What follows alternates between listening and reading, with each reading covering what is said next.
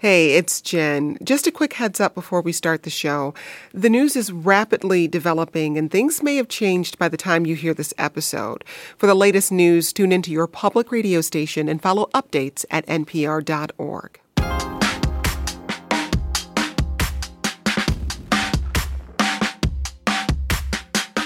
New concerns about Spanish language disinformation in Florida, a battleground state that could decide the election. From YouTube to WhatsApp to Facebook, conspiracy theories linked to the Democrats are intensifying online.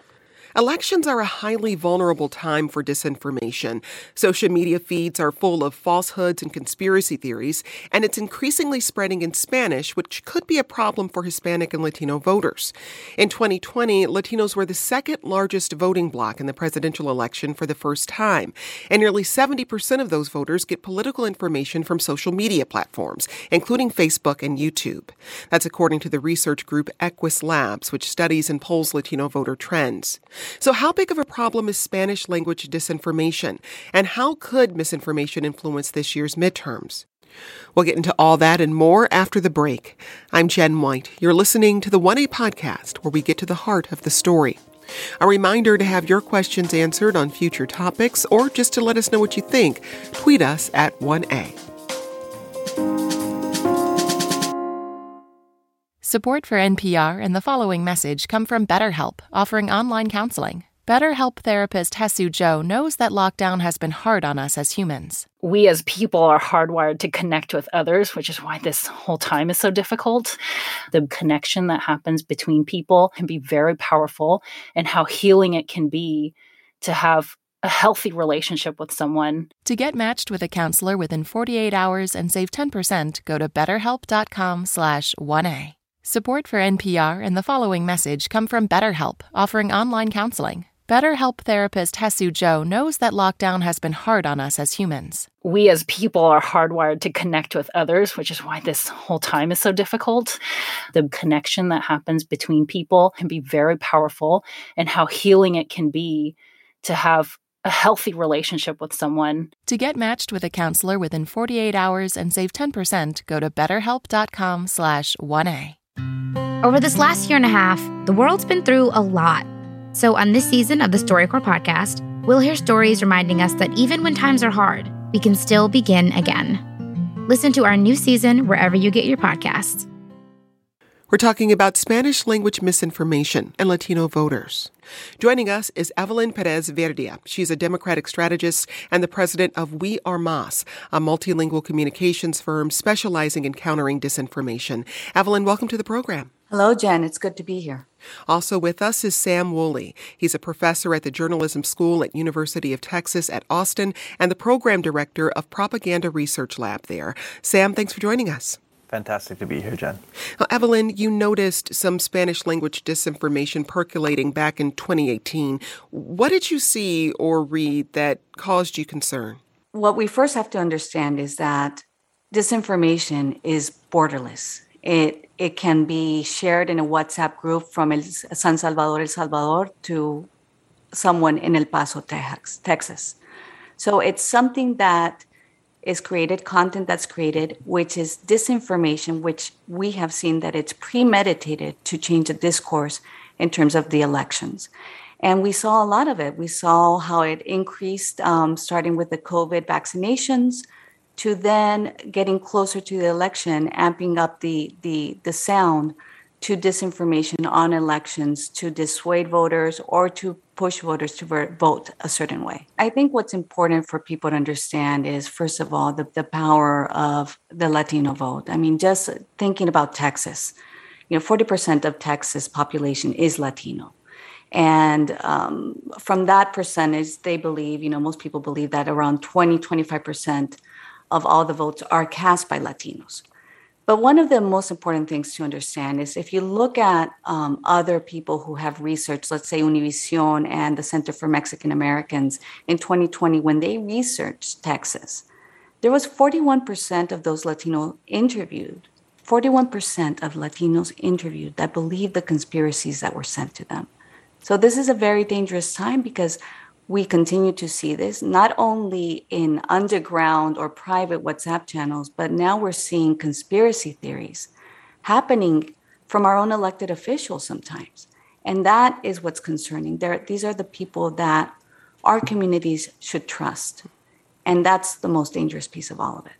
Sam, where does this disinformation typically spread and circulate? So it spreads on, a lot of the usual suspects on Facebook, Twitter, YouTube, Reddit, etc.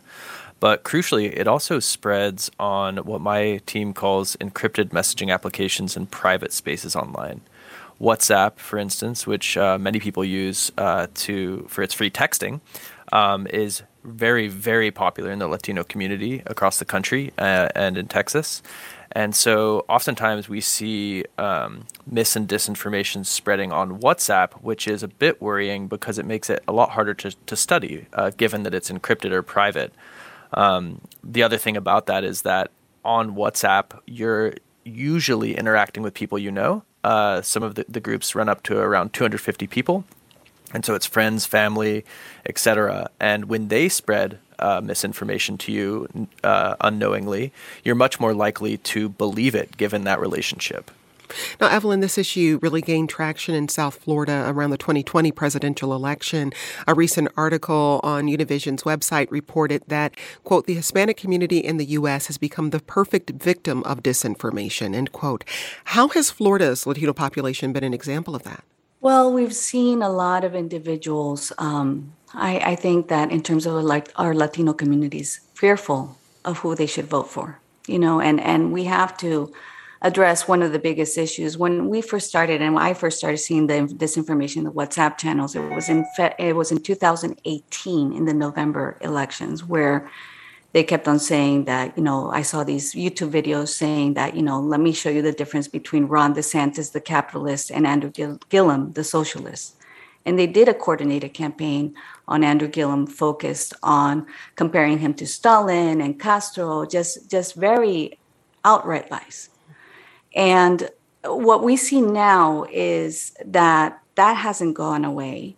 But we also have to be very careful of the words we use.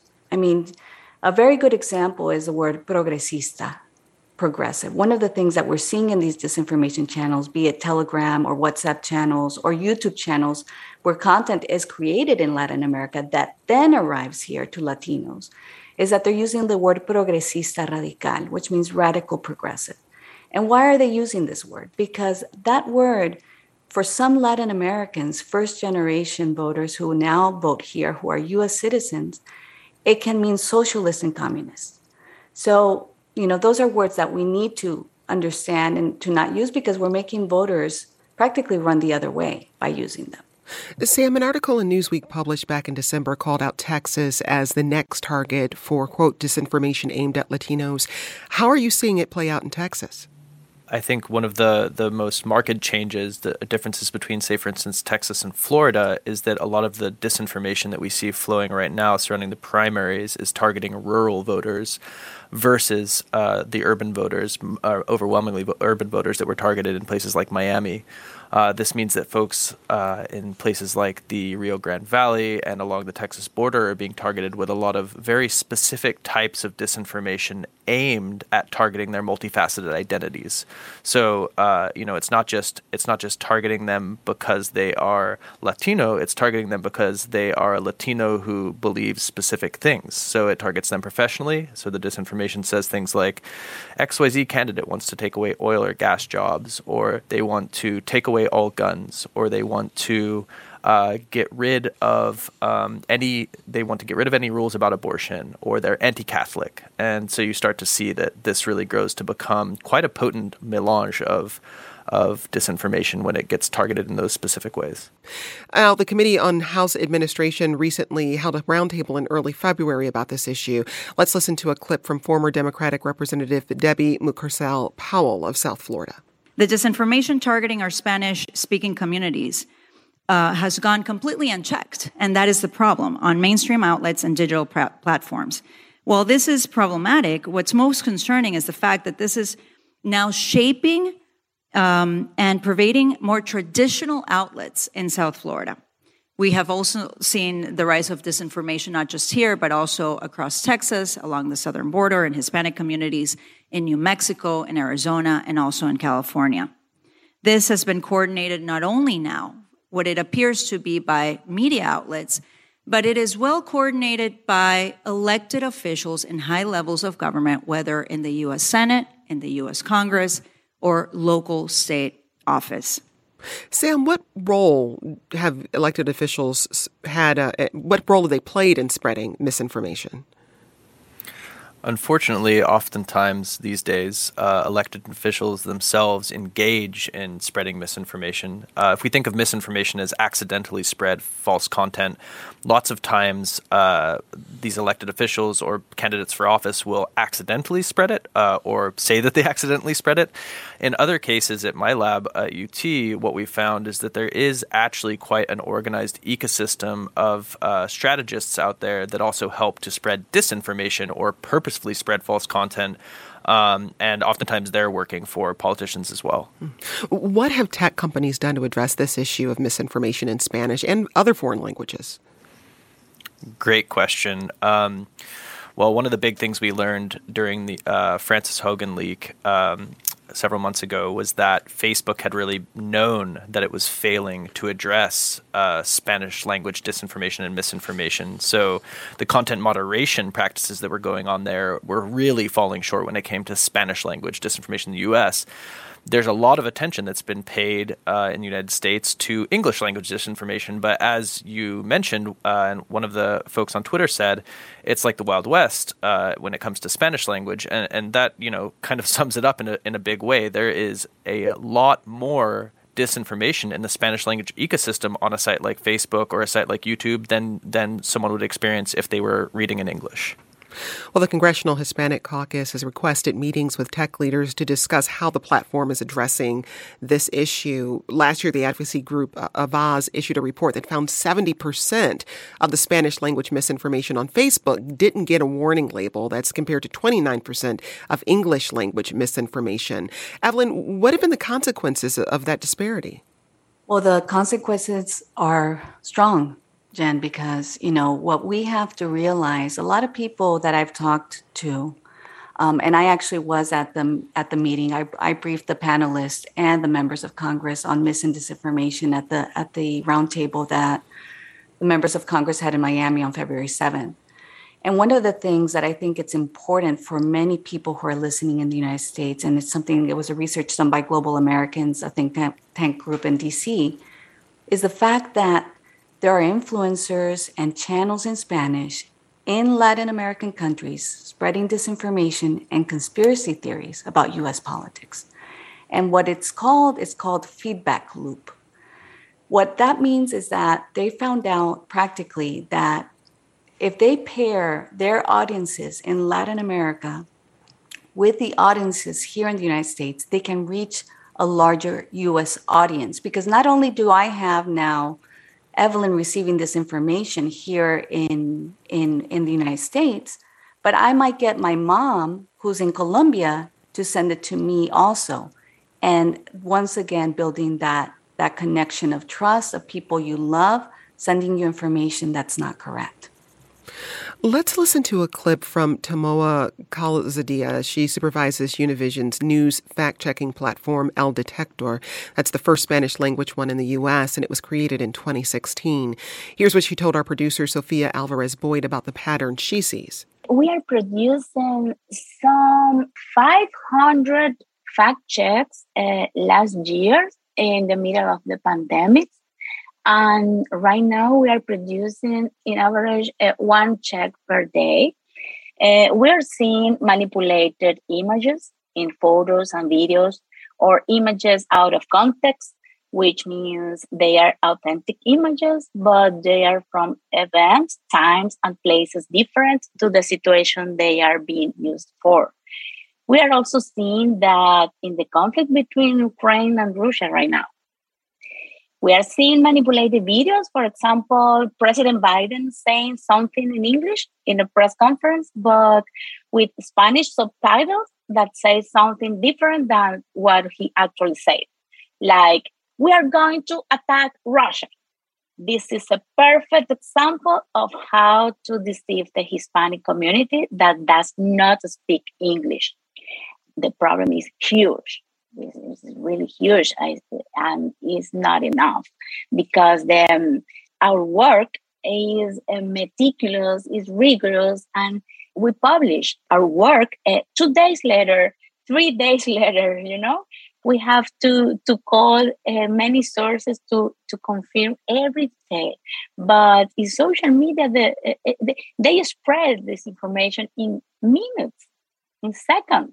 The trending topic is every day with a lot of misinformation, and sometimes it's really frustrating. Hearing Tamoa there fighting an uphill battle against disinformation. Evelyn, how effective are fact-checking platforms like El Detector? Tamoa Calzadilla, Univision, is doing a great job with the work that they're doing in Univision with the Detector de Mentiras. But something that's really important to understand is that the work that Tamoa is doing is actually part of a large organization of fact-checking organizations worldwide, which is part of the Poynter Institute, which is 99 or over 100 fact-checking organizations in over 70 countries in over 43 languages that are working to counter or to let people know of the disinformation or misinformation that they're seeing in their communities. So that's how we have to see this. This is not just about Spanish. This is about Mandarin. This is about Hindi. I mean, this is a large problem that we have to look in a larger spectrum that is really affecting our communities worldwide and creating the polarization that we are seeing, not only in the United States, but across the globe. We got this question from Marshall's 1990, who asks, it seems that fighting virtual disinformation is a losing cause. Campaigns are normally filled with exaggeration and falsehoods, even without the internet, and its pervasive ability to spread lies. Is there really any effective means of stopping this? I mean, Sam, in your research, what are the best ways to counter disinformation? I think that we need to think about the ways to respond to disinformation online in three ways, really. There's sort of the short term, medium term, and the long term. The shortest term of all solutions are really the quick fact checks, the quick turnaround analyses of a given story and letting people know that it's not real.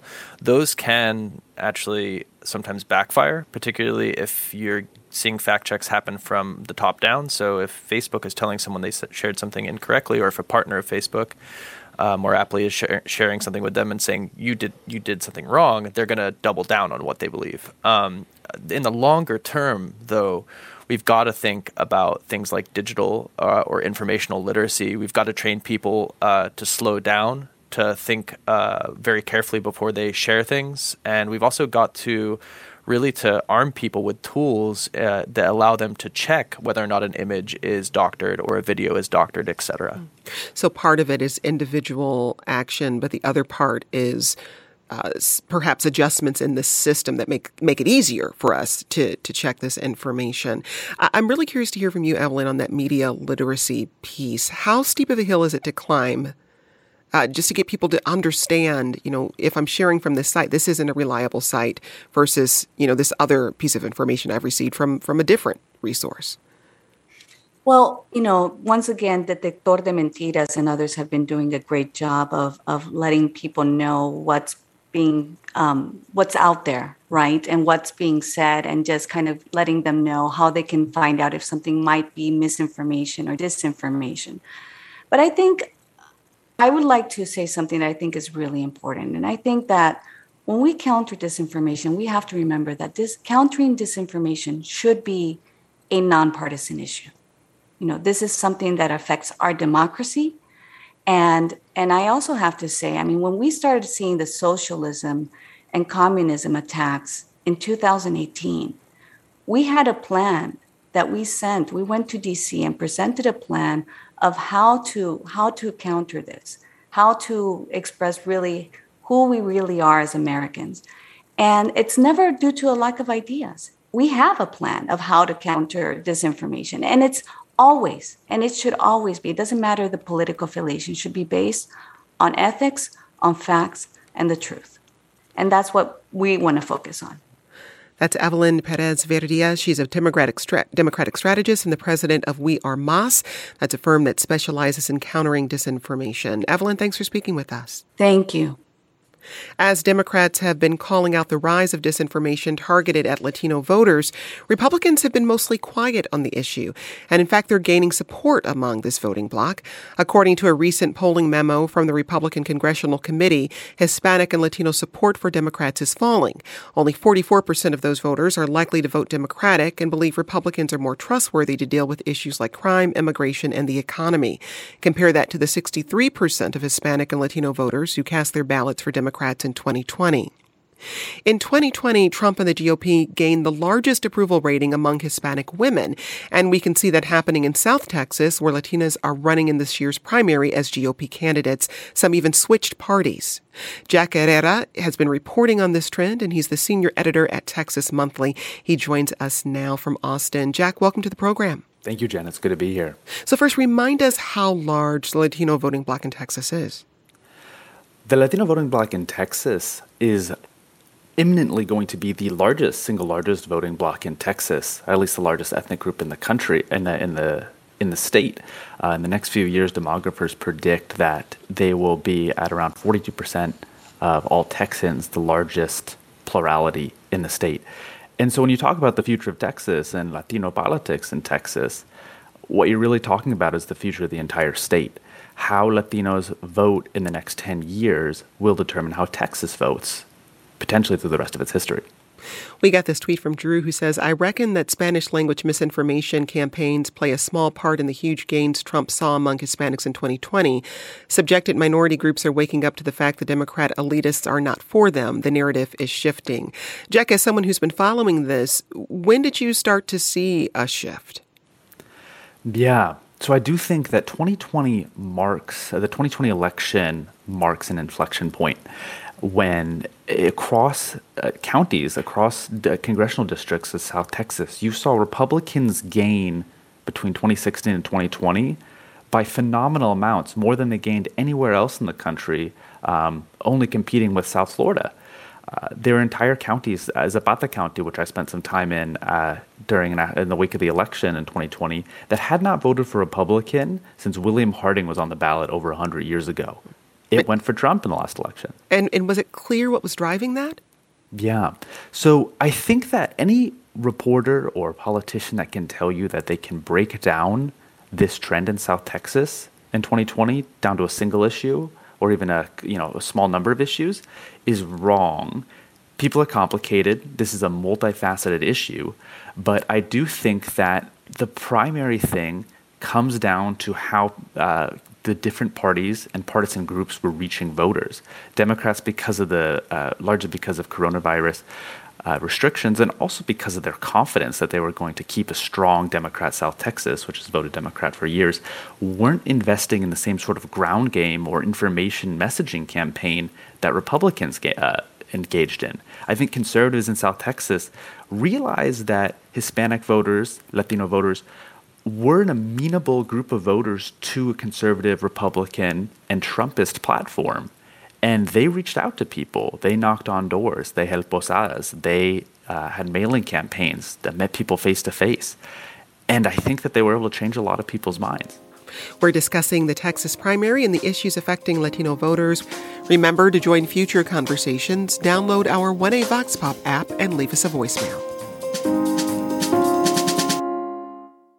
Support for NPR and the following message come from BetterHelp, offering online counseling. BetterHelp therapist Hesu Joe knows that lockdown has been hard on us as humans. We as people are hardwired to connect with others, which is why this whole time is so difficult. The connection that happens between people can be very powerful, and how healing it can be to have a healthy relationship with someone. To get matched with a counselor within 48 hours and save 10%, go to BetterHelp.com/1A. Over this last year and a half, the world's been through a lot. So on this season of the StoryCorps podcast, we'll hear stories reminding us that even when times are hard, we can still begin again. Listen to our new season wherever you get your podcasts. Now let's get back to Spanish language misinformation and Latino voters. And we're going to bring another voice into the conversation. Mike Madrid is a GOP consultant on Latino voting trends and analysis. He's the co-founder of the Lincoln Project. That's a political action committee that was formed in 2019 to prevent former President Trump from being elected. Mike, thanks for being with us. Thank you for having me. Mike, we just heard from Jack Herrera about Latinos leaning more Republican in South Texas and the Rio Grande Valley. How are you seeing that shift nationally? Well, that's a great question. And I think Jack accurately points out that there were extraordinarily large gains both in South Texas through the Rio Grande Valley and in Miami-Dade when you leave Texas. But it's important to understand, and I think this really sets the whole frame of what is happening. These shifts happened, though not to the same extent, in virtually every precinct that was Hispanic, that had a large number of Hispanic density or immigrant groups throughout the entire country, with the exception of counties and districts in California and Arizona. And the reason is really simple. It really comes down to what you mentioned in the early polling, which is there's a very large and pervasive list of issues that are of concern to the Hispanic Latino community that simply aren't being addressed. And I think what we do, and I'm suggesting this is by both parties, incidentally, and we really do ourselves and the community a disservice when we start to find these small tactical ways of trying to find how this could possibly be happening. Because it's not just about Spanish misinformation or disinformation. It's not just showing up at somebody's quinceañera. You can't get these types of shifts without something much more significant demographically occurring. And that's what we really need to keep our eyes on, is what we're seeing is the fastest growth with second and third generation Hispanic voters, the English dominant or English exclusive. And they are now beginning to take on the characteristics of the overall electorate. And that's what's occurring. That's why there's this significant shift. Does that explain everything that's going on in a lot of these counties in Texas? No. But I would suggest it explains the overwhelming number of voter shifts that are happening.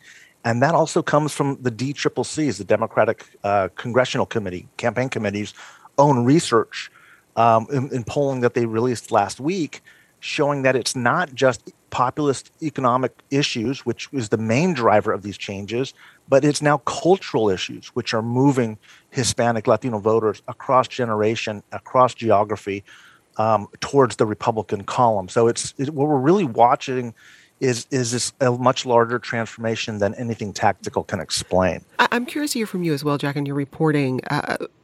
After the election, there was a lot of critique of how we talked about Latino voters, the media, I'll say that, using that umbrella very, very broadly, but treating it as a monolith and not addressing or trying to understand some of the complexity within that group. Do you think that's a fair critique?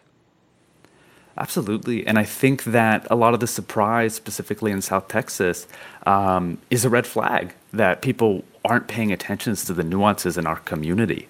I think that any Latino anywhere in the country will be able to tell you pretty clearly that a Mexican-American or somebody that calls themselves a Tejano in South Texas is different than a Cubano in South Florida or a Salvadoran in San Francisco.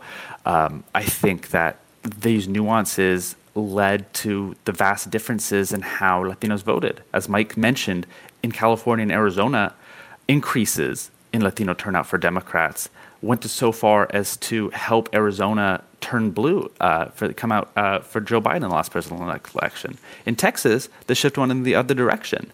And so these differences in communities, even within different country groups, when you look at Mexican Americans in Arizona versus Mexican Americans in Texas, their politics, the words they call themselves, the food they eat, it's different. And I think that those differences, now that they're starting to have political ramifications, now that can determine how a state goes Republican or Democrat, politicians and we in the media are starting to care about them in the first time. These differences in really interesting aspects of Rio Grande and South Texas culture, that Tejano culture, that has a history that's older than this country, is finally being paid attention to because it could determine which party is in power in Texas and in Washington through a next generation.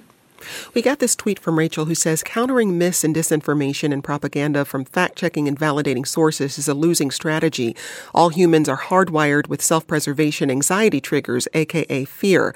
Regardless of education or income, conspiracies give easy answers to the things we fear. Mike, how much should Democrats and Republicans be worried about this issue of mis and disinformation, regardless of the language it's occurring in, if they want to gain support of Latino voters? The problem of misinformation and disinformation is an extremely toxic, corrosive dynamic that is ruining our democracy. And it is something we do need to do a better job of trying to figure out. I'm not sure that in the digital age that the old adage of, just more information is the way you get rid of misinformation. I'm not sure that that's true or not. And I think we're struggling as a democracy to try to figure out how to combat this. What I will say is as a political consultant who's been doing this for 30 years, when I was younger in this profession, the whole art, or the whole craft of the trade was persuasion. When I see young political consultants now, that's not what they're doing. There's a lot more political consultants who believe that it's just okay to blatantly lie. And it's deeply troubling. It's very problematic. And I think that sometimes if we are going to focus on the monolingual Spanish or Spanish dominant speaker, they tend to be more recently migrated, and they tend to be a little bit more influenced by the way that we practice politics here, because they're trying to do their civic duty and show up and vote. And that does create an increased exposure. And we do need to be mindful of that.